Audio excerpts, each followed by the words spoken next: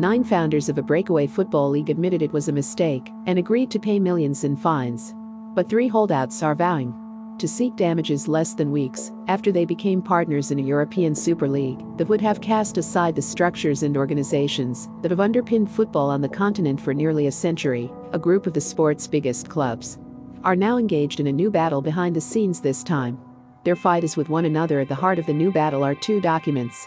1. A so-called club commitment declaration agreed to by 9 of the Super League's dozen founding clubs, formally renounced the Super League project and recommitted the breakaway teams to Europe's existing system in a statement welcoming back the 9 clubs. European football's governing body, UEFA, said the teams acknowledge and accept that the Super League project was a mistake and apologized to fans, national associations, national leagues, fellow European clubs and UEFA for taking part in it. It also said the 9 teams had pledged never to try a similar breakaway again. The humbling recommitment by the teams Arsenal, Chelsea, Tottenham, Liverpool, Manchester United and Manchester City, Inter and AC Milan, and Atletico Madrid came with a cost.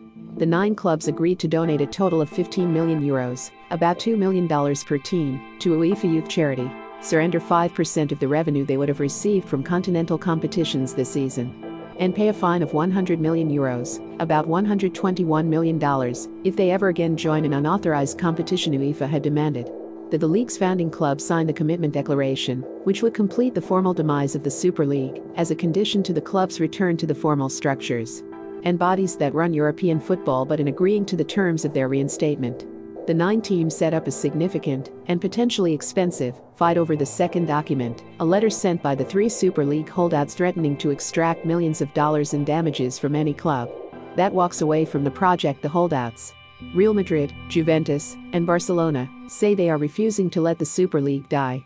Doubling down, they said that they would pursue legal action and financial penalties against their former partners and press a broader argument against UEFA's influence over club football in the European court system. The Super League, announced by its 12 founding teams in a late-night news release on April 18, collapsed 48 hours later amid a popular and political backlash.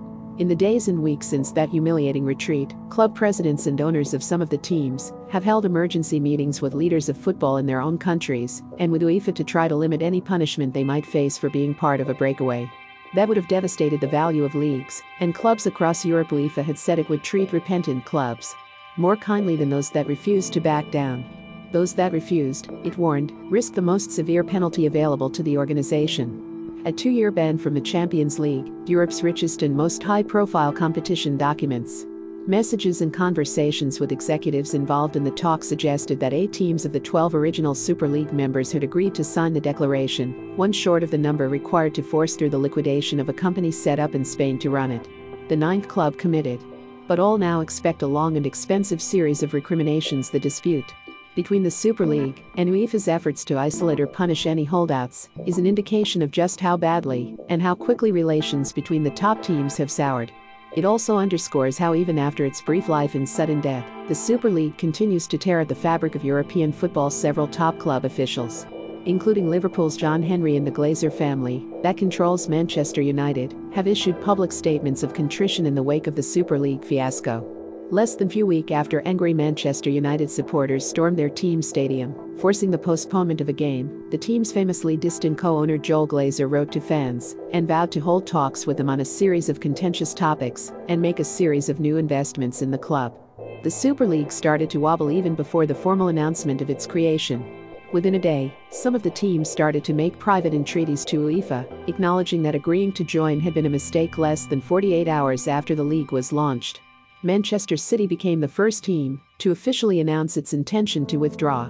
That started a cascade, with all 6 Premier League teams releasing public statements revealing their plans to withdraw the defections left teams in Spain and Italy acknowledging the league was no longer viable in its original form, but not formally declaring they would not try to revive it despite the popular backlash to the project. Opinions have hardened among the 3 clubs, Real Madrid, Juventus, and Barcelona, that were the most committed backers of the project.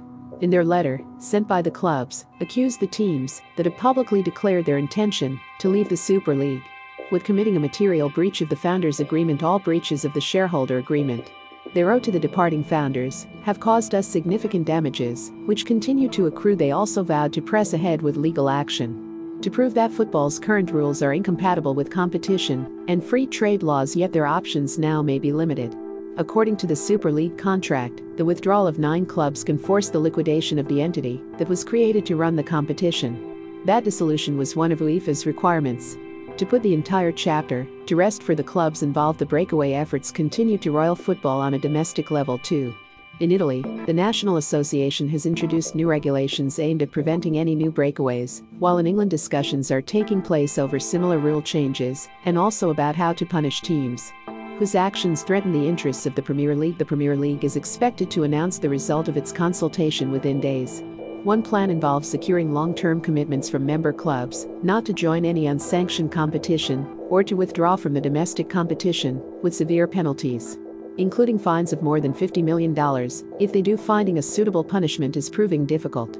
However, football's leaders are aware that the collapse of the Super League owed much to the public opposition of fans of the English teams that had agreed to join it. Punishing the teams in ways that do not anger those same fans is now the goal. That means clubs are unlikely to be hit with sporting sanctions, but rather with financial penalties aimed at the owners that backed the Super League plan. For now, one tangible response has been ostracism. Officials from the 6 breakaway clubs have been removed from the league's internal committees. Remember to follow Golia by hitting the follow button and slapping a 5-star review on the show or tapping the love icon. Let's get to 1 million followers and tune in daily for new episodes.